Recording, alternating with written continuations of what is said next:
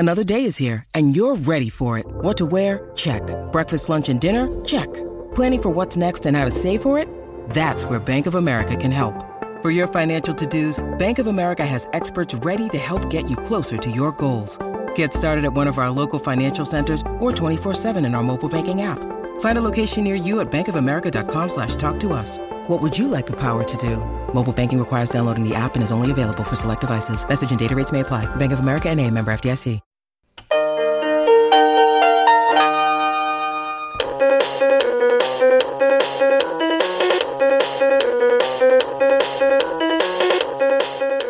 Hey everybody, welcome to Profoundly Pointless. My name is Nick Vinzant. Coming up in this episode, handwriting and little things that say a lot.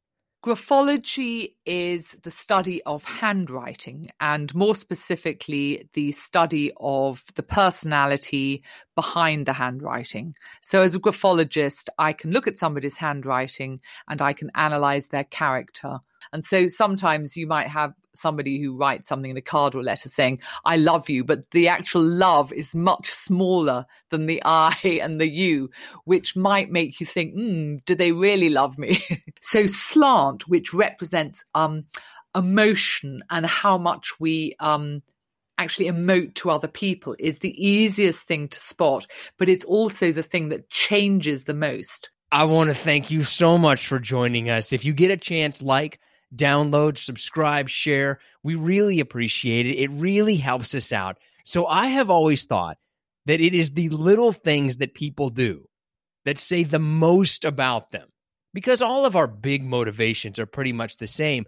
But it's when you really get into the details, the tiny decisions that people make, that I think you can really find out who they are, even if they're trying to hide it. Our first guest is an expert in doing exactly that.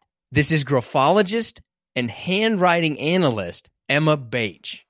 Basically, what is graphology? Graphology is the study of handwriting, and more specifically, the study of the personality behind the handwriting. So as a graphologist, I can look at somebody's handwriting and I can analyze their character from that writing. What are you necessarily looking for when you analyze it? Is it the letters? Is it the words that they use, the space between the words? Like, what tells you about their personality?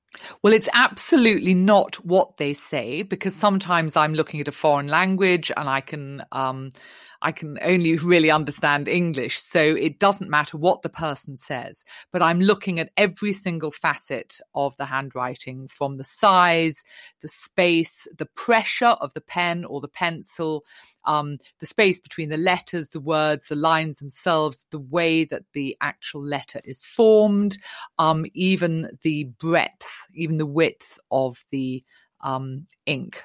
Even though there are several factors, is there one thing that tells more about a person than something else? No, I would say every single facet of the handwriting is important, but no one facet on its own means very much.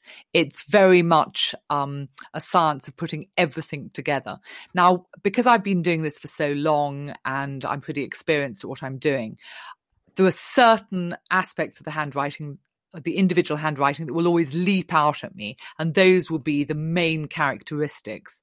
But certainly, if I'm writing an in-depth report for someone, I'm looking at absolutely everything, including the size. The size, and I think probably this is the one thing that you don't have to be a graphologist to tell. If somebody's got very large, flamboyant handwriting that seems to take over the whole page, it would be easy to say, well, they're an extrovert, but they might not actually be an extrovert. That might be just the persona that they want you to see. There might be a part of them that's actually much more self-conscious or even self-isolating in a way, and it's merely a compensatory personality trait. Is handwriting something like, is that a personality trait that somebody could hide necessarily, right? Like if I'm a huge jerk, I know how to hide the fact that I'm a huge jerk. Can you hide your handwriting in the same way? one of the things that I haven't spoken about so far, but speed of the handwriting is quite important. And I can tell somebody's speed. It's rather complicated to explain how I can, but it's to do with the form quality of the letters and the certain style that somebody would choose to use. If somebody is trying to forge their handwriting or to be somebody rather different, then their speed would slow right down. And that would be immediately a red flag for me. I would say probably about a fifth of my work is actually forensic, in that I'm looking for particular criminal traits. I might be looking for criminal traits within the known personality, or I might actually be looking for a potential forgery. And the speed is a very important facet of that. So there are very few people who want everybody to see all of their personality traits. We can react very differently with other people. And what I find quite interesting is that our handwriting changes every day as to how we're feeling physically, but emotionally, and also as we age, certain traits come to the fore, and perhaps there's a certain amount of decrepitude, but also who we are writing to or what we are writing about will also influence the handwriting. So many years ago now, when Tony Blair was the Prime Minister of the UK, I had to analyse a lot of his signatures. And what he was actually doing, he was replying to resignation letters of various ministers. And I found it fascinating to see the different personality traits within his handwriting that were influencing who he was writing to. And I could tell quite a lot about how he felt about that particular person. That makes a lot of sense, right? Like if I'm writing a nice note to my wife versus jotting down notes for work versus signing a check I don't want to hand over, my handwriting does look different. You can kind of see like I love you versus screw off in the handwriting a little bit. Well, exactly. And actually, even the phrase I love you can be quite interesting, because sometimes somebody would change their handwriting within a sentence or within a script, and maybe one particular word would appear bigger or smaller or even have a different slant. And so sometimes you might have somebody who writes something in a card or letter saying, I love you, but the actual love is much smaller than the I and the you, which might make you think, do they really love me? Now I'm going to reanalyze everything that someone has written to me. I guess that's something that I don't generally think about that much, right? Like handwriting is handwriting, kind of. It's just... Well, it is, except of course, it is... We're the only species that actually writes, and it is a form of recognition, and not so much now, but when we used to write checks, certainly when I was young, a couple of times the bank manager rejected a check that I wrote because they said, oh, well, this doesn't look like your signature. But of course, the bank manager wasn't a graphologist and didn't realize that even signatures can change over time. But it is... our handwriting is as unique as our fingerprint. How does one become a graphologist? Well, I think I've always been somebody who's interested in people. And I suppose everybody would say, well, I'm interested in people. But I've always been somebody who's been more interested in people than things. And I've always been interested in what lies beneath the obvious and what lies beneath the personality. My father was a surgeon as a career. And I think probably if I'd been as academic as him or more scientific, I would have gone into that as well. But I see this as a way of, if you like, slitting open someone's skin and seeing the beating heart, or seeing what's really there. But on a practical level, a friend of mine over 30 years ago now said, oh, do you want to go to a weekend workshop that's being held on graphology? So I said yes. And it was really on that weekend that I got completely hooked. And then that's when I decided to fully train to become a graphologist. How long does it necessarily take? I did a 3-year course, and I think that's about average. That seems, that's pretty extensive, actually. There's a lot to learn. 1 year of that training was on psychology, on what makes people tick, as opposed to looking at each individual handwriting trait. But actually, more recently, well, I say more recently, it was still 15 years ago, I also trained and qualified as a psychotherapist because I felt that so much of my work was sort of delving in that direction. And people would say, okay, you've told me about my personality, but why am I like that? And I think, I don't really know.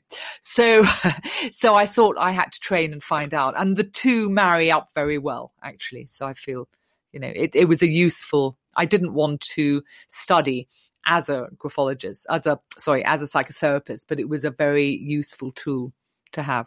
So how essentially does a graphologist make a living? It isn't easy. And I have spent a lot of time building up my reputation.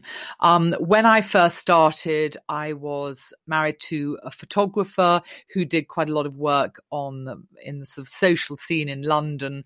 And so I started off working at parties and events, which was quite fun, in my 20s and things. And then I got picked up by the newspapers. So I started to write articles about celebrities or politicians or whatever for newspapers and magazines, which I then went on to have a column in the Times and the Financial Times. But then I started to work for large corporations, helping with recruitment and restructuring. And I'm really glad I've done all that because I've got quite a wide range of clients now. I think the short answer to your question is it's very difficult, but I have built up a reputation and it's taken me a long time to do it. So, but like companies might come to you and say, hey, can you analyze this and tell me about this person we might hire as their executive necessarily?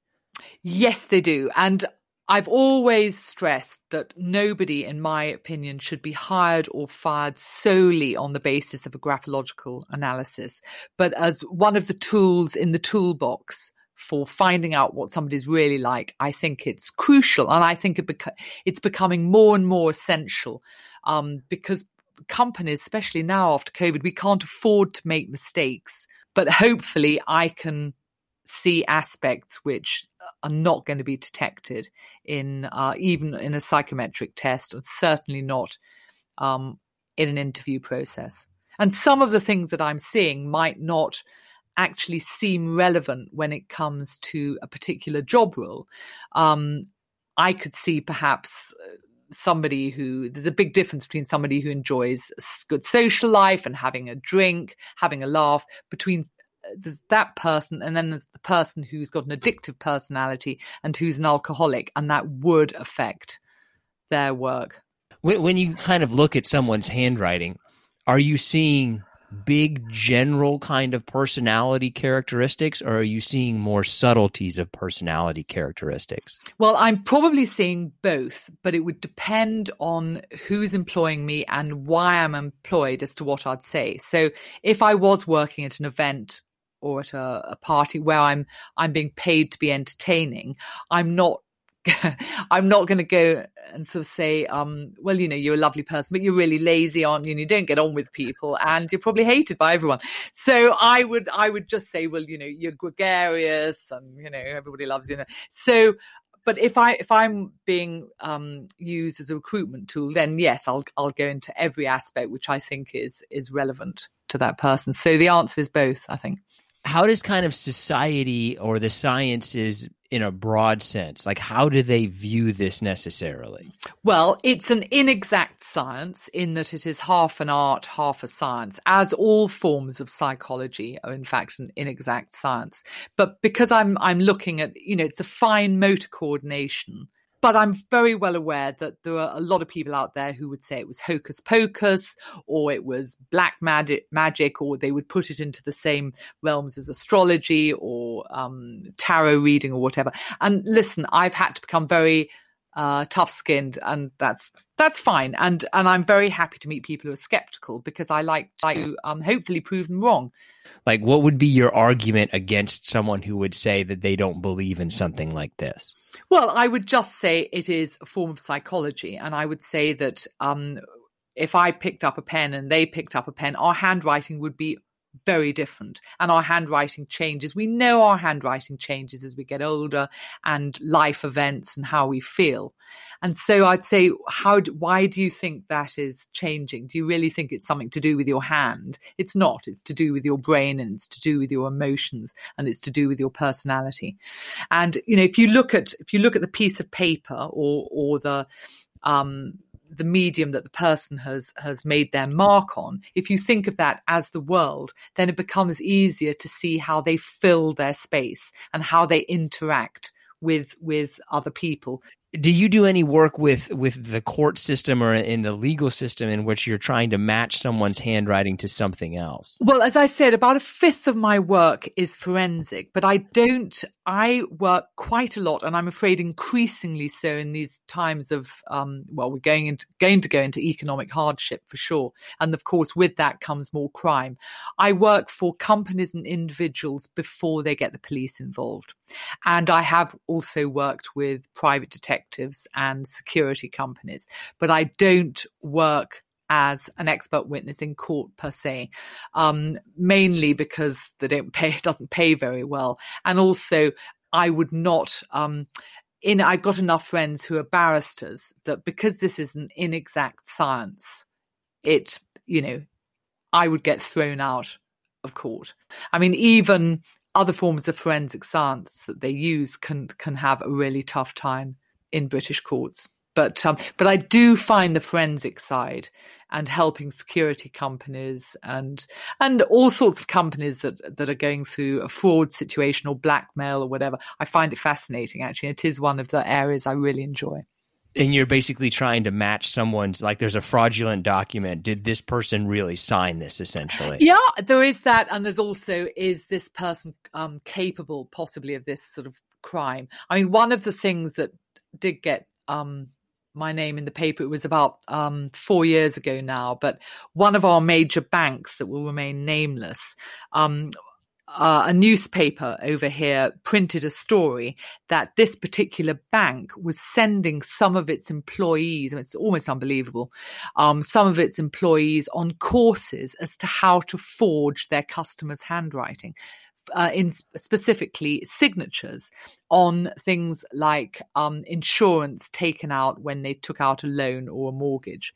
And this article was printed in the paper, and then this elderly woman who read the article got in touch with the paper and said, the bank that you're talking about forged my signature and said that I had taken out this specific insurance and trying to get money out of me when I hadn't. And I took them to court over it and lost. And so the paper got in touch with me and said, can you look at this, the potentially forged signature of this elderly woman? And I looked at it, and honestly, you didn't even need to be a graphologist to see that it was a forgery. I mean, it was absolutely ridiculous. Anyway, so they published what I put the next day in the paper. And then and only then did the bank admit that they had forged this woman's signature. And this bank is still going. It's huge. And I was waiting for this bank to be, for it all to come out. And it was all sort of hushed down. Are you ready for some listener/harder questions? Yes. What handwriting is easier to decipher? Cursive or normal handwriting? I don't know what you mean by normal handwriting. Oh, print is, I guess print is the word that I should print. use. Okay, so print actually certainly isn't normal handwriting over here, because we're taught to write in cursive writing. And when I'm analysing someone's writing, it's how much they've deviated or not deviated from the copybook style that they would have been taught as a child. So I would say it's easier for me to analyse cursive writing because I can see how much the person has deviated or not from the copybook style. But the interesting thing about printing is sometimes in a cursive writing, you will get a writer who just uses will print certain letters, or certain words would be printed, and that would add extra significance to that particular word. But anyway, generally cursive writing is easier to detect because somebody who prints is putting up an extra mask. If somebody's writing a threatening letter to you or an anonymous letter, they're going to print it. They're not going to write in cursive. Easiest personality characteristic to spot in someone's writing? Well, if we look at the handwriting itself as opposed trait. The thing that changes the most, the handwriting trait, is the slant. So here and in America, it's normal to write with a slight right slant.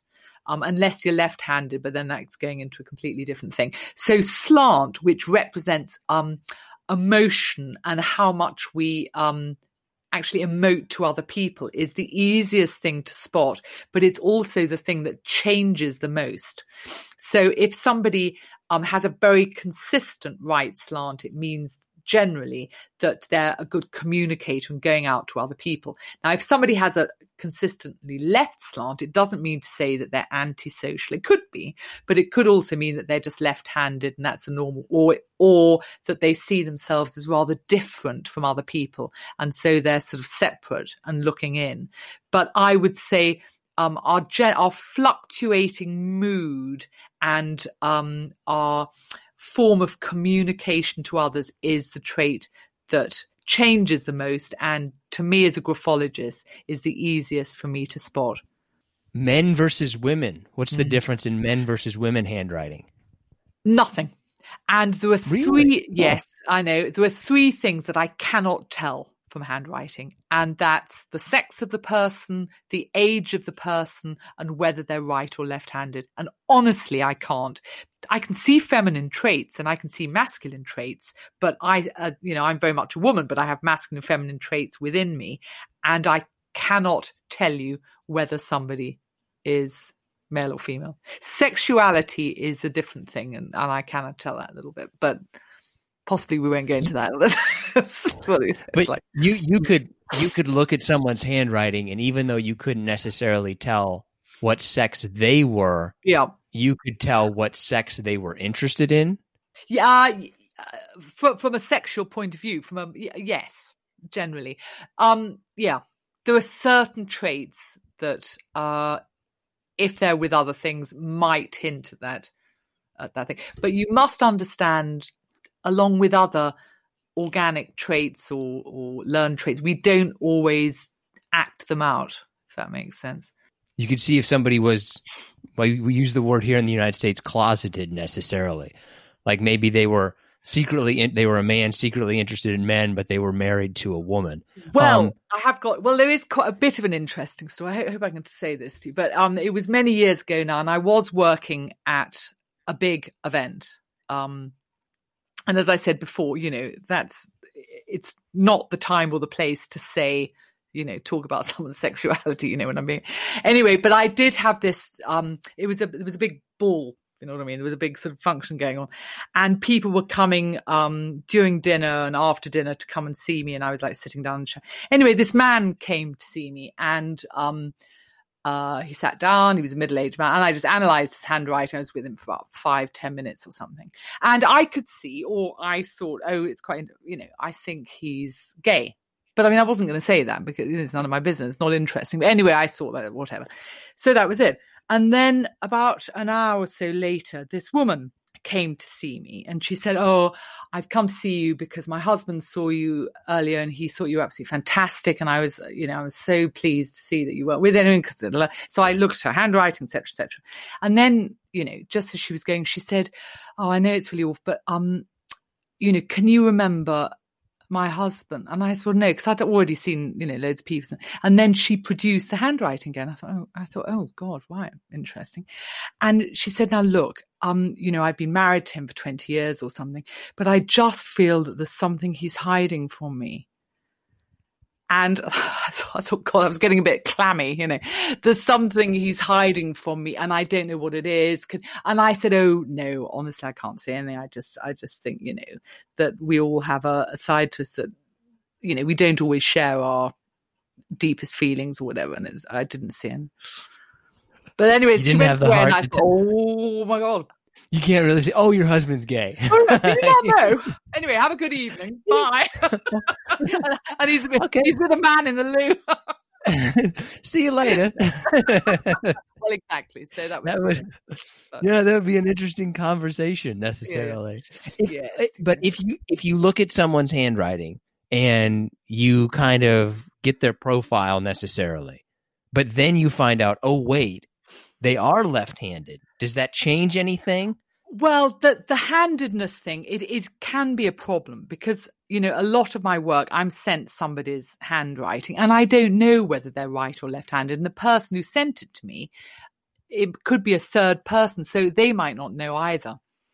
Now, the thing is that some left-handed people write with a right slant anyway, but it becomes more problematic if they've got a severe left slant. And if I don't know whether they're right or left-handed, I'm not going to make a judgment particularly easily as to how communicative they are with other people. And so it is certainly, if I was writing a report with someone's careers on the line or whatever, absolutely, I'd need to know whether they were right or left-handed. What letter would tell you the most about something? No, but there's only one letter of the alphabet that goes through all three zones. And the zones of the handwriting, if you think of, it's the letter F, but if you think of the top bit of the F as being in the upper zone, and if you think of where perhaps stroke might cross through the F as being on the baseline, that's the middle zone. And then the loopy bit at the bottom is the lower zone. And, lower zone letters are also letter Y or G, the lower bit. So, the F is interesting because it goes through all three, but there isn't any particular letter that's more interesting. No. And some people that have got quite thready, very speedy writing with indistinct letters, some of those little letters like the A and the E and the O, they might not even really be there. They could be just a straight line. And when you say F goes through all three zones, we're talking about the cursive F that goes up and then goes underneath the line. Not the capital. Yes, sorry, not the capital F. Yes, absolutely. Person whose handwriting scared you the most, or you had the strongest reaction to, like, oh, that's their handwriting. Famous person, I guess. Well, like, when I was training, obviously we were given, I saw I can't, like Jack the Ripper's handwriting or known murderers. And I have written about, like people like Ted Bundy and everything. Some are scary, some aren't. But scary writing. I mean, I've probably over the years, just working at events and things, I might see like 1 in 100, if that, members of the public. I might think, oh God, I'm not sure about this person. I begin to feel uncomfortable in their presence, even if they appear to be charming. But then, on the other hand, Ted Bundy was charming, wasn't he? So I've never really been frightened, but I mean, I've seen some handwritings which are quite revealing. I mean, like if we do take Donald Trump's handwriting, which isn't scary, by the way, but I mean, it's very distinctive. He tends to use a black felt tip, and he does print a lot within cursive, but his personality can, for me, be quite surprising because a lot of people, I think, on both sides of the Atlantic see him as very rash and making illogical reasonings and everything else. But to me, looking at his personality, he feels as though he's very logical, and he's not somebody who makes snap decisions, but he makes it look as though he has, despite his sometimes irrational tweets, for instance. I feel, by looking at his writing, that he's actually thought it through very carefully. Kind of calculated irrationality necessarily. Yes. I'm going to look this way, but in reality, I've kind of... Yeah. And there's certainly, narcissism there, but Obama was also a narcissist, but, and both handwriting showed narcissism, but one was covert and one was overt. So I've upset everybody now. I like to keep things balanced.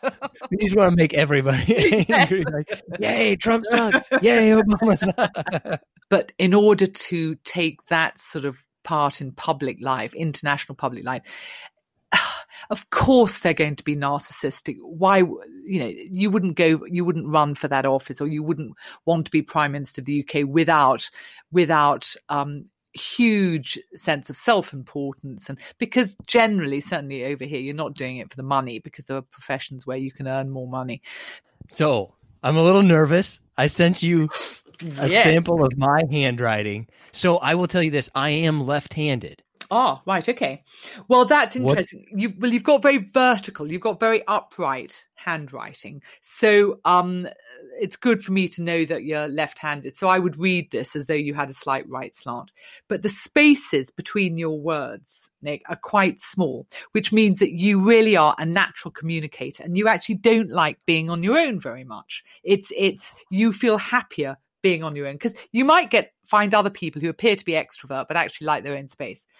But you've also got, obviously I'm looking at a photocopy here of a scan, so I can't feel the pressure because I can't feel on the underside of the paper, but I can tell that it is quite heavy. So you've got a lot of physical energy, but you've also got a lot of emotional energy, and there's a lot of retracing of the strokes, which means that you don't like making mistakes. You're certainly a perfectionist, and you're somebody who likes to make sure that everything is just right. So I'm a little bit nervous even doing this podcast for you, but you've also got quite long lead-in strokes. So you are a really good organizer, and you are somebody who takes your time to get things done. Now, the slight downside of that is that you're not so good possibly when things go wrong and things are thrown out of kilter, and you have to think, oh God, now what do I do? Because you like to organize and know what's what. And so a surprise for you might not always be a positive thing, but generally it's quite arcaded. So if you look at the letter M for mother, it's got rounded tops. So you're conservative with a small c. You're not somebody who would take enormous risks in life. There's a sensuality there, and you enjoy the good things in life, but you're unlikely to do things that would endanger yours or other people's safety or reputation. And it's quite well balanced. If we talk about the upper zone and the lower zone, you've written the word, I think it's shipwreck. Is it shipwreck? And yeah, shipwreck. We've got the tall H, and then we've got the lower P, and it's very much doing a balancing act. So if you think of the upper zone as the intellect and ideas and imagination, that is balanced with your physicality and also with the practical day-to-day ego as well. So you'd be somebody who people would come to for advice and for a balanced view of the world. Man, that actually pretty much basically sums me up. It's crazy, right? That's good. Well, yeah, that's like everything you pretty much said was like, okay, that's exactly what I'm like. Yeah, but that is exactly my personality. Okay. What is my what do I have any psychopathic characteristics? Well, I'm unlikely to say it on here, am I? But no, and I really mean that. No, you don't have any psychopathic characteristics. Probably because you're not a risk taker. And actually, one of the traits of a psychopath is that they tend to have a very elevated sense of risk. So friends of mine, people who kind of know me, would say that I do take risks, but in reality, I take very calculated risks. Yeah, it's they would probably say that because you're ambitious, and that's not, by being ambitious, I don't mean that as a risk taker. You're not somebody who would risk your life, or you take calculated risks, but you are ambitious. And the vertical slant, the upright, is you have a strong sense of self. There's not a huge ego there, not really, but there's a pride in what you do on a professional and personal level. I feel like I'm going to cry. Well, that's basically my personality. Good. I think you now understand me better than my wife does. Actually, you've right. There is the odd word which, I think you've written a script or something. Peter is written with a stronger right slant. So whoever Peter is, or what it was you were feeling. I don't know if you copied this, but that's you were empathizing with that person when you wrote that. So Peter, the guy's name is actually Peter Campbell. He's an underwater archaeologist. I sent you some notes from a previous episode that we did. And I do remember being like, I was really excited to talk to him. I was like, this guy, this is amazing. Like you liked him. If you didn't, Yeah. that's something else to look for.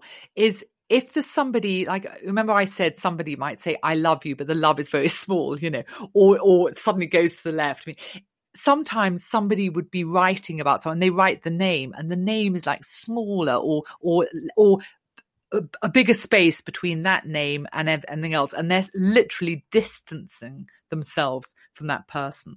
Or sometimes, even more sad really, is the personal pronoun. The I is very small, or there's a big distance between the personal pronoun and the other words. But I would just say with Peter, it's somebody who is you find them interesting.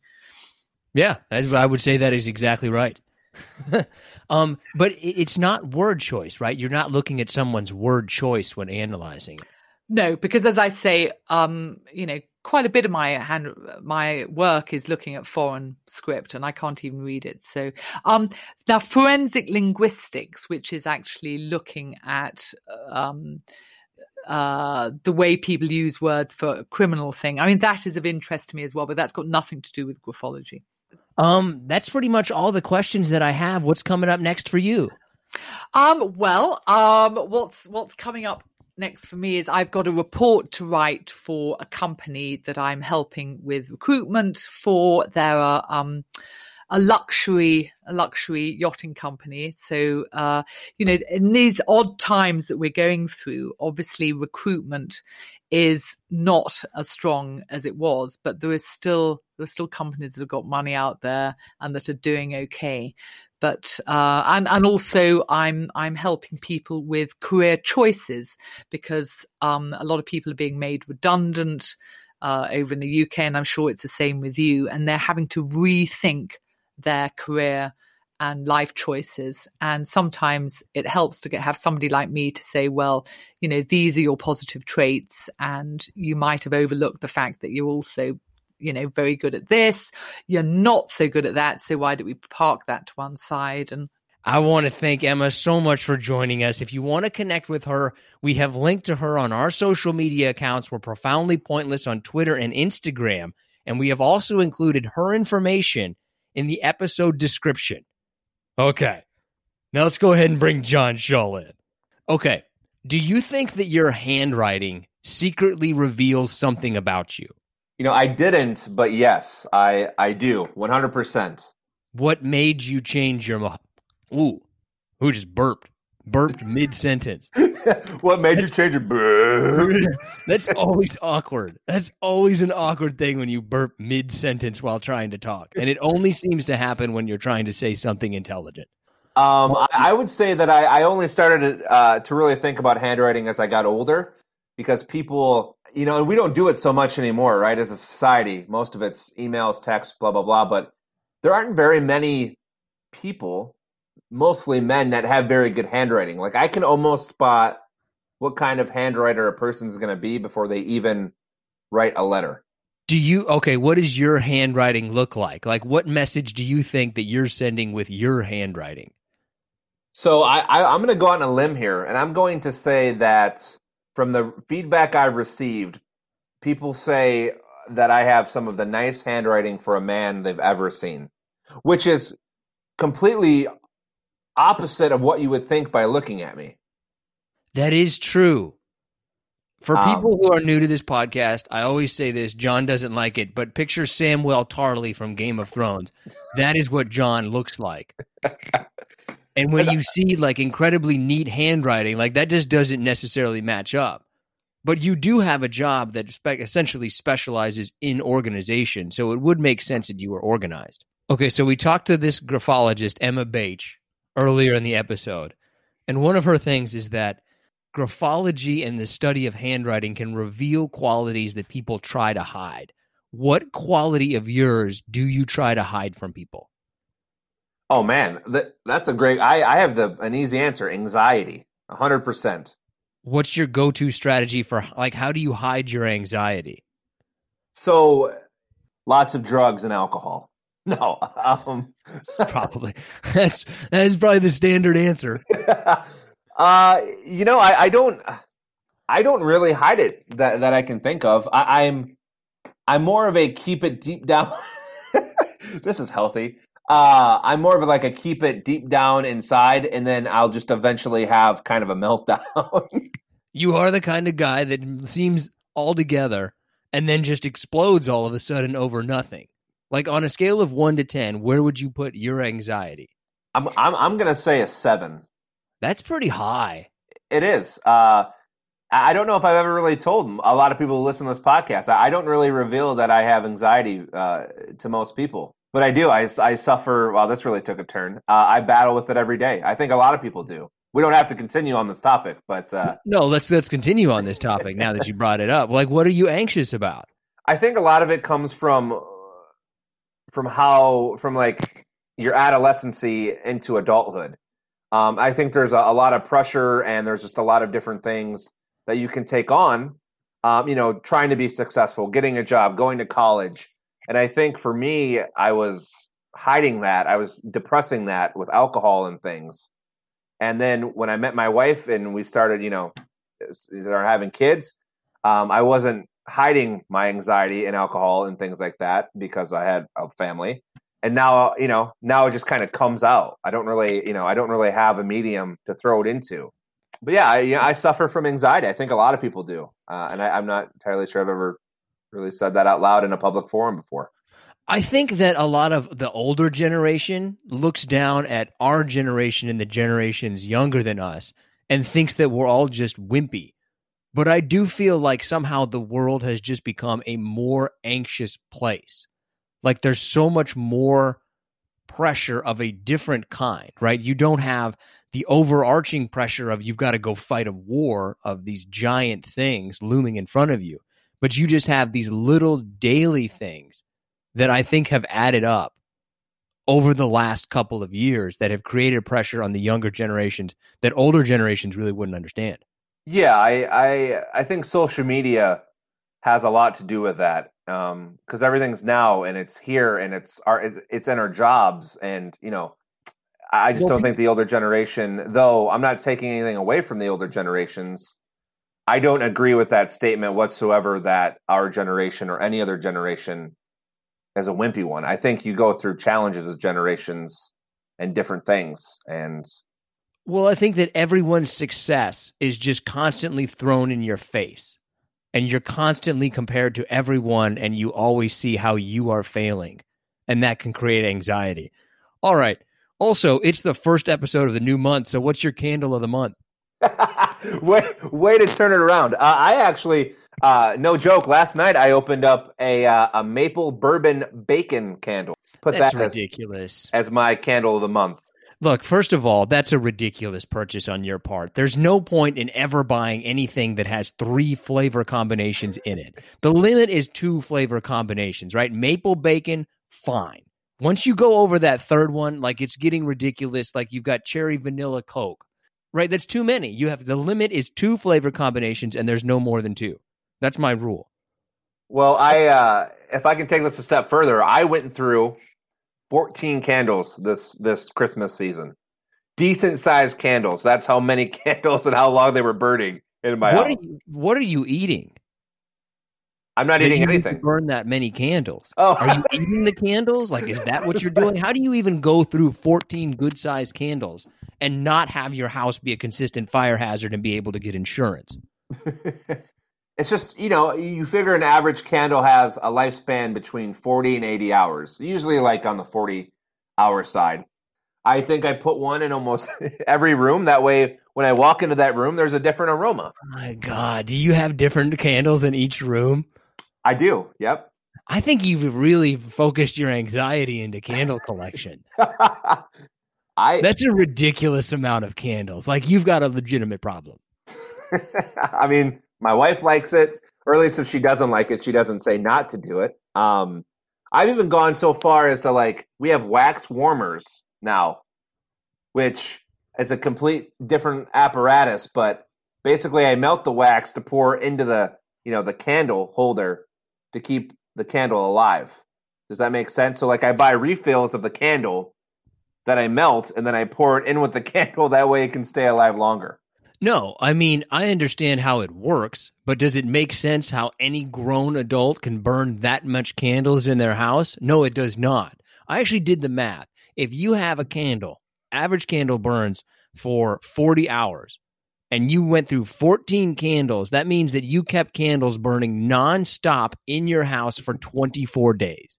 Well, I mean, you figure the holiday season starts, right? That's not there's no rational reason that you would need that much candles in your house. I think you really need to probably get your sewer system checked or or go to a doctor. Just like, look, doctor, and all you would have to say is, I went through 24 candles to keep my house smelling good. And he'd be like, oh, I'm going to check you out. All I can say is I have the candles. We have the little things that go in your outlets that, make things smell good. We have humidifiers, and we have sleep machines. So there's a lot going on in the background in my house usually. Your house really is anxiety central. It's just you walk in and you get hit with a wave of candles and then a wave of anxiety. I haven't really had house since last March. I can't see why not. Oh, they don't want to walk into the pleasure dome over there. They're gonna be like, "What the fuck smells like bacon?" Like, God, probably no one could. You can't go back to work, dude. Like, what do all your clothes smell like? Oh man, yeah. Well, I don't. I don't know about that. I'm gonna smell slop, sweat, and maple bacon. I actually just bought some fantastic Irish scented candles. Thank you very much. Can we move on to? Yeah. All right. Let's give some shout outs here. We'll start on Twitter. Appreciate everyone like usual, but special shout outs go to Bob Barr, Justin, Ruben Sanchez, Victor Purton, and Jeff Dollar. Appreciate you all this week. And then on Instagram, Mackenzie Bullen, Ray Alvarado, Jose Colon, Luke Patrick, and Katerina Papachristos, which I wonder if that's a real name or not. I assume it is, but either way, job well done to all you for checking us out this week on social media. Do you think people named Bob like being called Bobby? Who do you think it makes feel cooler? Bob getting called Bobby, or the person who's calling Bob Bobby? Probably the person who's calling them, calling a Bob a Bobby. Right, because you're trying to like identify and be like, "Hey, Bobby." Have you ever had the awkward thing happen where you call somebody like that, and they're like, "Actually, I prefer Bob. Thank you." No, I haven't. Because we used to work with a guy in Orlando. His name's Daniel, and I remember the first time I met him, I said, "Hi, Daniel," and then a few times after that, I kept calling him Danny, and he looked at me and he said, I want you to call me Daniel. Thank you." And he was dead serious. And ever since that day, I never mess with someone's name because of that instance. Granted, you would have to talk to that person, right? Because I would say that, look, Dan is a different person than Danny, who is a different person than Daniel. Those are all three different people in my mind, just like Bob, Rob, and Bobby are all different people. So you're kind of saying exactly what kind of person that you want to be, right? Like, Bobby's the cool guy. Like, Bobby is probably little brother. Everybody likes him. Robert's probably not a dick, but he definitely thinks a lot more of himself than Bobby does. Right? Like, so my name is Nick. Is your given name Jonathan, or is it actually John? I believe it's John. If it was Jonathan, I never knew it. Wait a minute. How would you not know? What does your mother call you? It's John. It has to be John. There's some things on my birth certificate. I'm not entirely sure what happened because I have literally the same exact name as my father. There's not one letter difference, and I don't have a suffix. Like, I'm the same name. Wait a minute. So your name is exactly the same as your dad's, but you're not a junior. Yes, I'm not a junior. How does that work? Does that officially does somebody officially have to say like, "Oh wait, no, did they put on the birth certificate junior?" Or do you just automatically everybody assumes you're junior? Like, does there have to be some kind of official documentation? I mean, I'm not smart enough to know, but I believe you have to have official documentation and have that I love this word, suffix added to your name. Maybe you had a prefix. What if you were Junior John Shull Jr.? I mean, it made for some confusing times growing up, most notably at the airport one time. But yeah, I mean, it would have helped to have a junior. But like I said, it was the 80s. I think my father still smoked in the waiting room of the hospital when I was born. So why was it confusing at the airport? You couldn't tell 8-year-old John Shull from 45-year-old John Shull? Which one is the dad? Who's who here? It was more so when I got older, 19, 20, 21. There were never any real issues. But, they stopped and they might have asked you an extra question, or they might have looked at both of you a little, like, is that really? Like, who messed these up? No mess up, just the same name. I'm sure that they were very like, what happened here, when they were looking at the paper and then they looked at the two of you and like, oh, never mind. I get it. Like, what kind of idiot? Oh, I see. Never mind, sir. Clearly, we're just happy you're able to feed yourself and get to the airport. Good job. Anyways, all right, here's some hard-hitting questions for you. Let's start off with Candy Hearts or Peeps. Which is the worst springtime holiday candy? Peep. That's an easy one, right? I'm going to go with Candy Hearts. I can't stand Candy Hearts. You like Peeps? You like just chewing on basically some kind of mysterious foam? It's not that I like Peeps, but if I have to choose one to I guess, ingest, yes, I would go with Peeps over Candy Hearts all the time. Quick side note, if you ever give a dog a Peep, it's pretty hilarious. I don't know if you should be giving dogs a Peep, but watching a dog eat a Peep is very funny. It's better than peanut butter. It really is.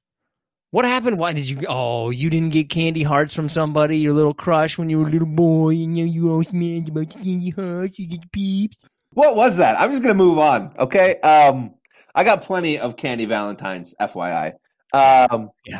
Short shorts or long socks? I've seen pictures. No, short shorts, dude. There's no man that's going to... Honestly, not that this is a manly thing or anything, but like, you really gonna go buy long socks and not have that as a joke? Like, who wants that? You're just gonna get all sweaty. They're gonna slouch. They're gonna fall down. Short shorts, apparently for men, seem to be making a comeback. I guess I would pick the long socks because no one needs to see my white pasty ass thighs. God, I bet you do have some pasty ass legs. Like vibrant white, like new house coat paint white, where people can't even look at you. I am the only person you know that can live in Florida for more than a week and not have any kind of tan.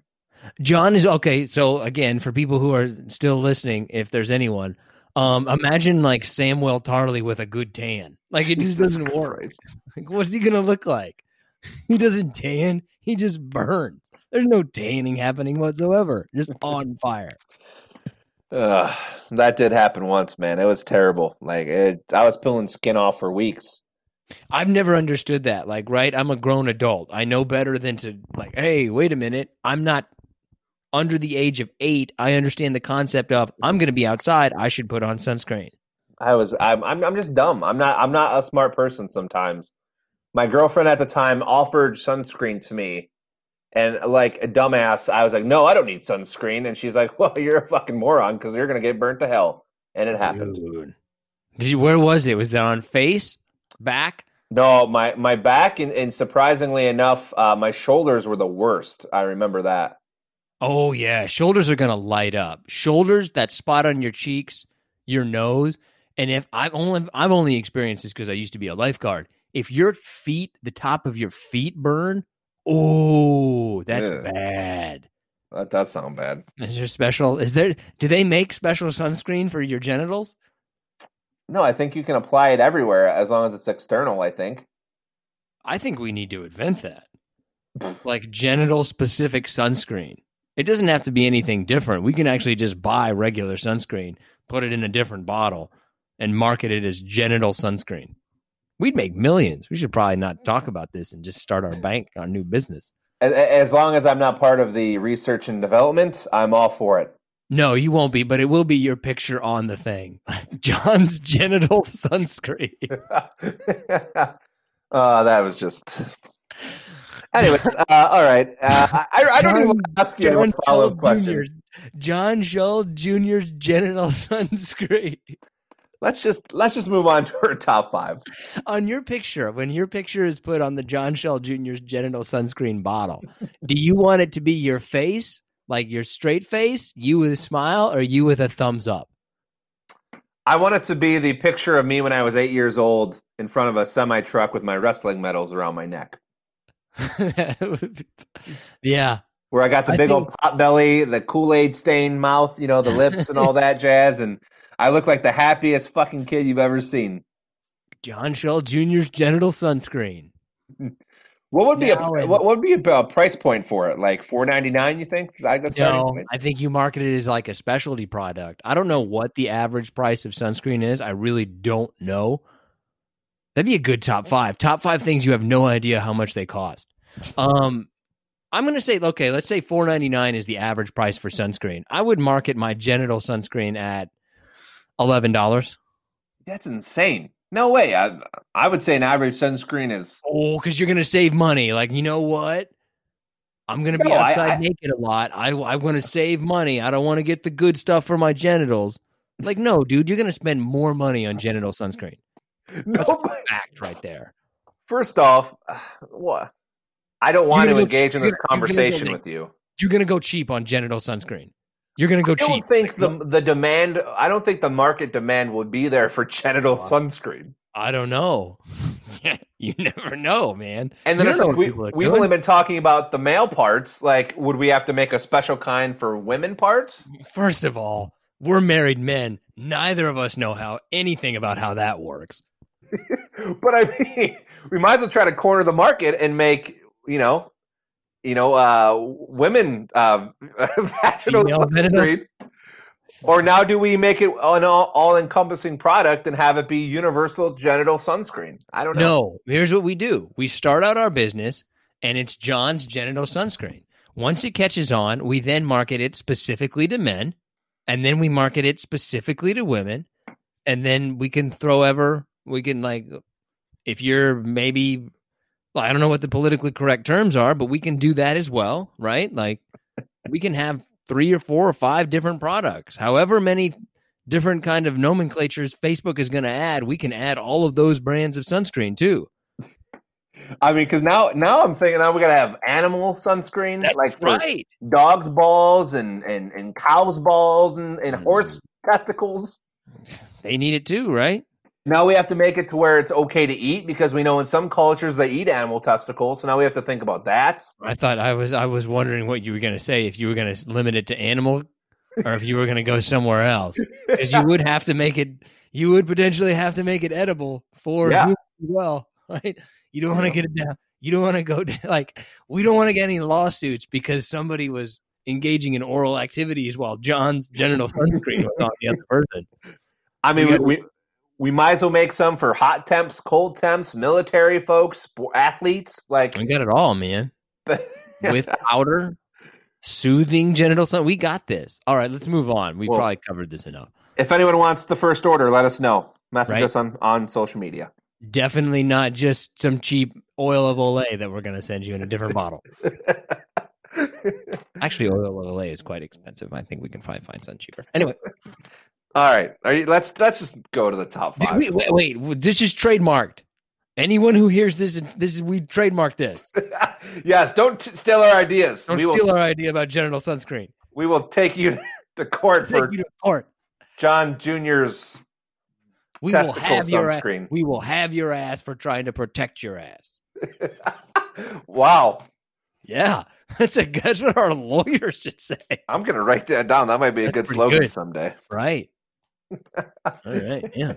All right. Well, I feel like we should just end the episode there. Like, that's all. I'm never doing an episode of this again. Okay. Well, let's just continue and pretend like we're not going to air it. All right. Let's just move on to our top 5. What else you got? Yeah, we can just move on to our top five. You say the rest for that. Okay, so our top five are top five small things that people do that say a lot about them. What's your number five? So my number five is people who constantly interrupt you while talking. Ooh. Okay, I will say this.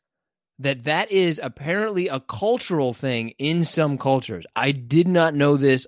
Someone told me this like a week or two ago, that in some cultures, interrupting people is actually a sign of like that they're agreeing with you, right? Like they're really involved in the conversation. Like it's not a rude thing in some cultures.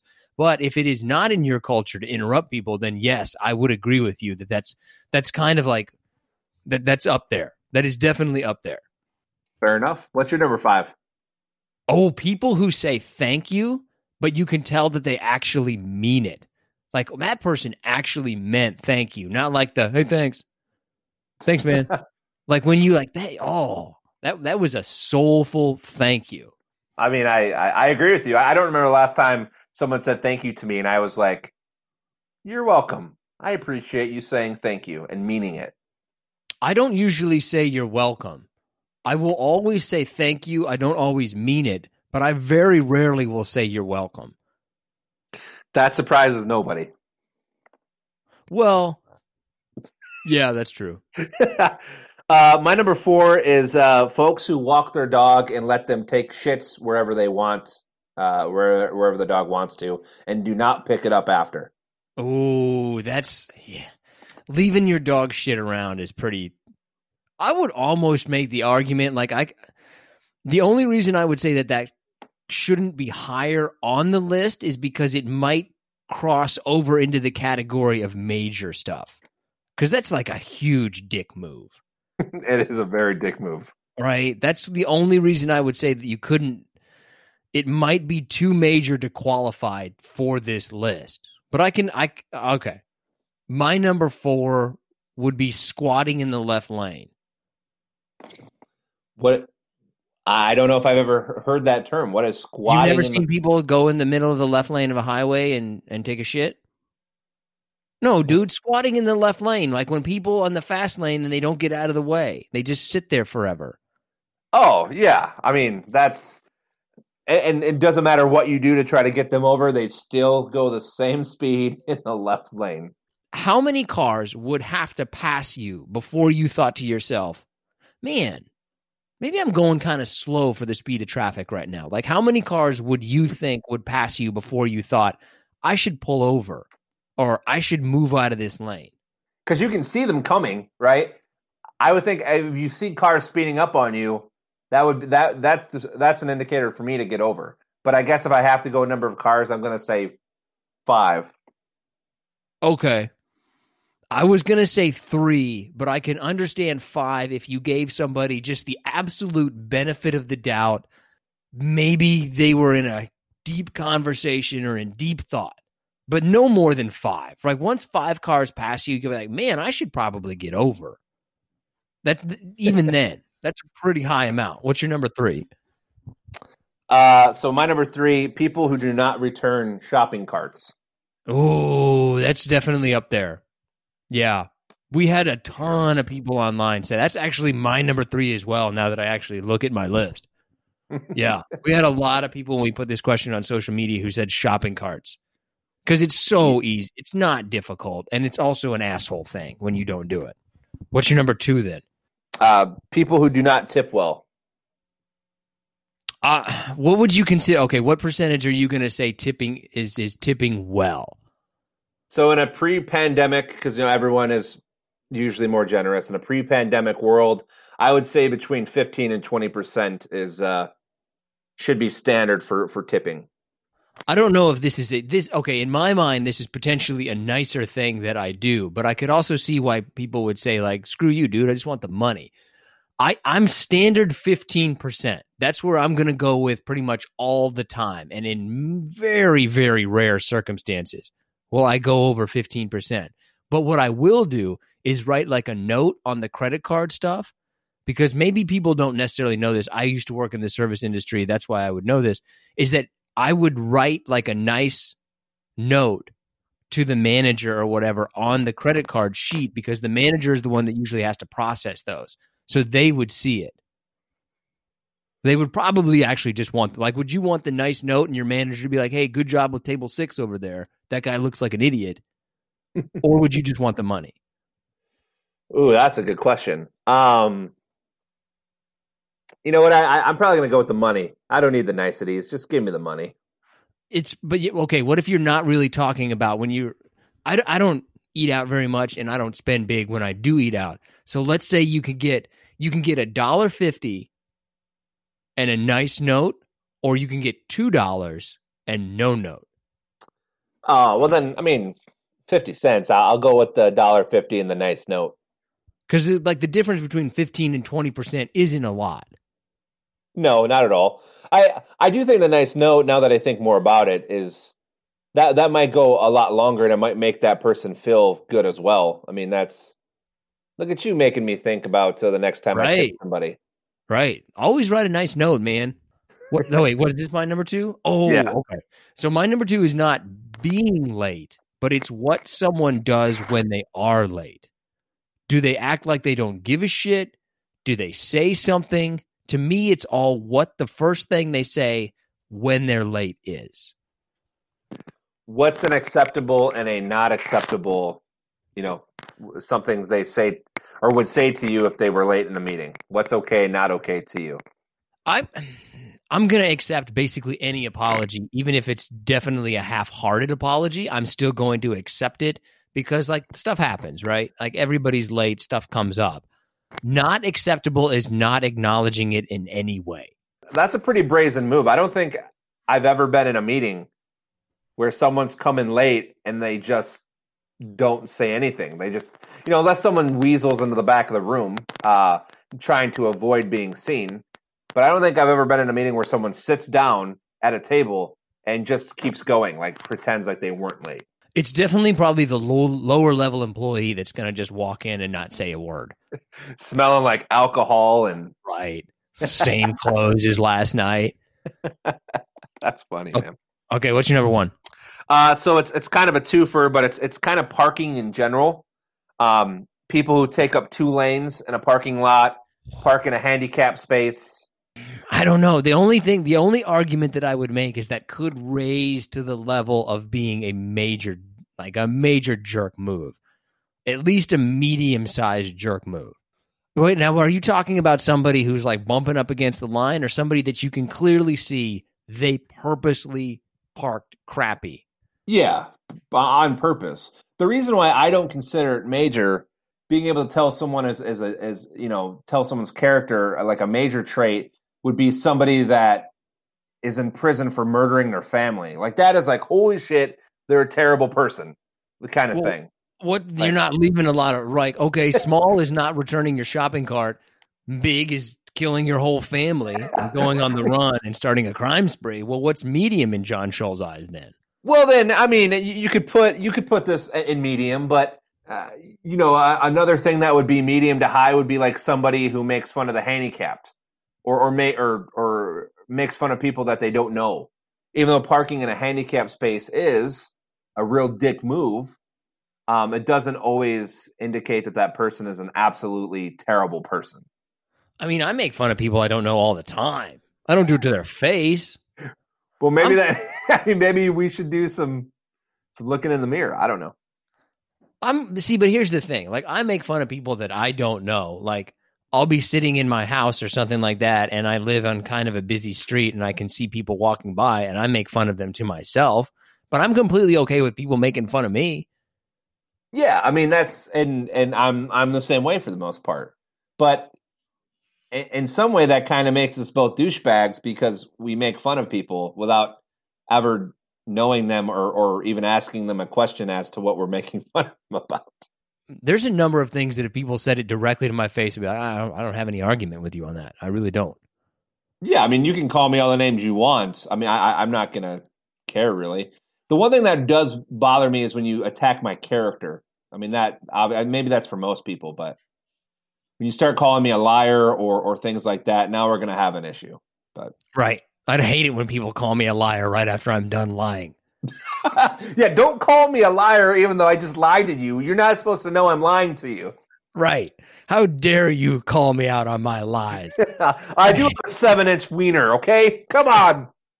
It can be if you tripled it. It's because of Junior John's sunscreen stuff. What? I don't know. What's your number one? My number one is how children and dogs react. Both if you don't like smile at a child, especially when they're like 1 to 2, when pretty much every kid is kind of cute, or even more if dogs don't like you. Yeah, I guess I don't necessarily agree with you on the babies, but I do agree with you on the animals. So I'm 50-50. Okay, John and I both have children, so it might be a little bit different. But if I was like a single guy and I'm walking down the street and there's like a couple of kids just waving at me, I don't know if I'm waving, because I feel like that automatically puts me in a place to where I don't want to be perceived as being. Like, I don't want to be that guy walking down the street waving at kids. Right. If you don't have children and you're all like, oh, they're so cute, especially as a man, people are going to look at you a little weird. Like, hey, pervo, why don't you just keep fucking walking next time?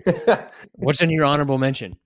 Let's see. Hygiene, not washing your hands after going to the bathroom or things like that. Not using proper etiquette when driving, like not using turn signals, crossing lanes, without signaling that you're going to. Motorcyclists who don't use the hand signals. People who are picky eaters. Folks who wear clothes that don't fit. And I know I'm calling the kettle black there, so don't call me out. Schmedium John. And then I just have people. I put this on the list in regards to one person I know specifically, but people who order cheap drinks, on purpose, like because they don't want to pay an extra $1 for a good beer. They'd rather pay $1 for water that might have 1% of alcohol. To me, it depends on what the ultimate goal is, right? If you're just out there to have a good time and get drunk, then why are you wasting your money on good stuff? Give me the cheap stuff. I mean, I'll take shots of ethanol, basically. I don't have any problem. I don't know which one is the one that kills you or makes you go blind, but I'll take the shots of the other one. I am pretty sure that, unfortunately, you and I have probably done some things that I'm not entirely sure what I put into my body, but it's probably still affecting me to this day. Oh, absolutely. Okay, here's one thing that I would say that some people would say is a red flag, but I do not think is a red flag, is when somebody has like bad grammar. They use the wrong there or the wrong hour. I hate it when people call people out about that stuff. Like, dude, it's a typo. See, that's kind of calling the kettle black, because I can't say anything wrong on this show and you immediately call me out on it, even if I don't mean to. Yeah, well, that's the kind of person that I am, but I don't like people doing it to me. Okay, that's going to go ahead and do it for this episode of Profoundly Pointless. I really want to hear what you guys think are some little things that reveal a lot about somebody. We put this out on social media and got a huge amount of feedback. Shopping cart was big, but so is how you treat wait staff. I think those really are two really big indicators of what someone is really like. If you get a chance, like, download, subscribe, share. We really appreciate it. It really helps us out. Seeking the truth never gets old. Introducing June's Journey, the free-to-play mobile game that will immerse you in a thrilling murder mystery. Join June Parker as she uncovers hidden objects and clues to solve her sister's death in a beautifully illustrated world set in the Roaring 20s. With new chapters added every week, the excitement never ends. Download June's Journey now on your Android or iOS device, or play on PC through Facebook Games.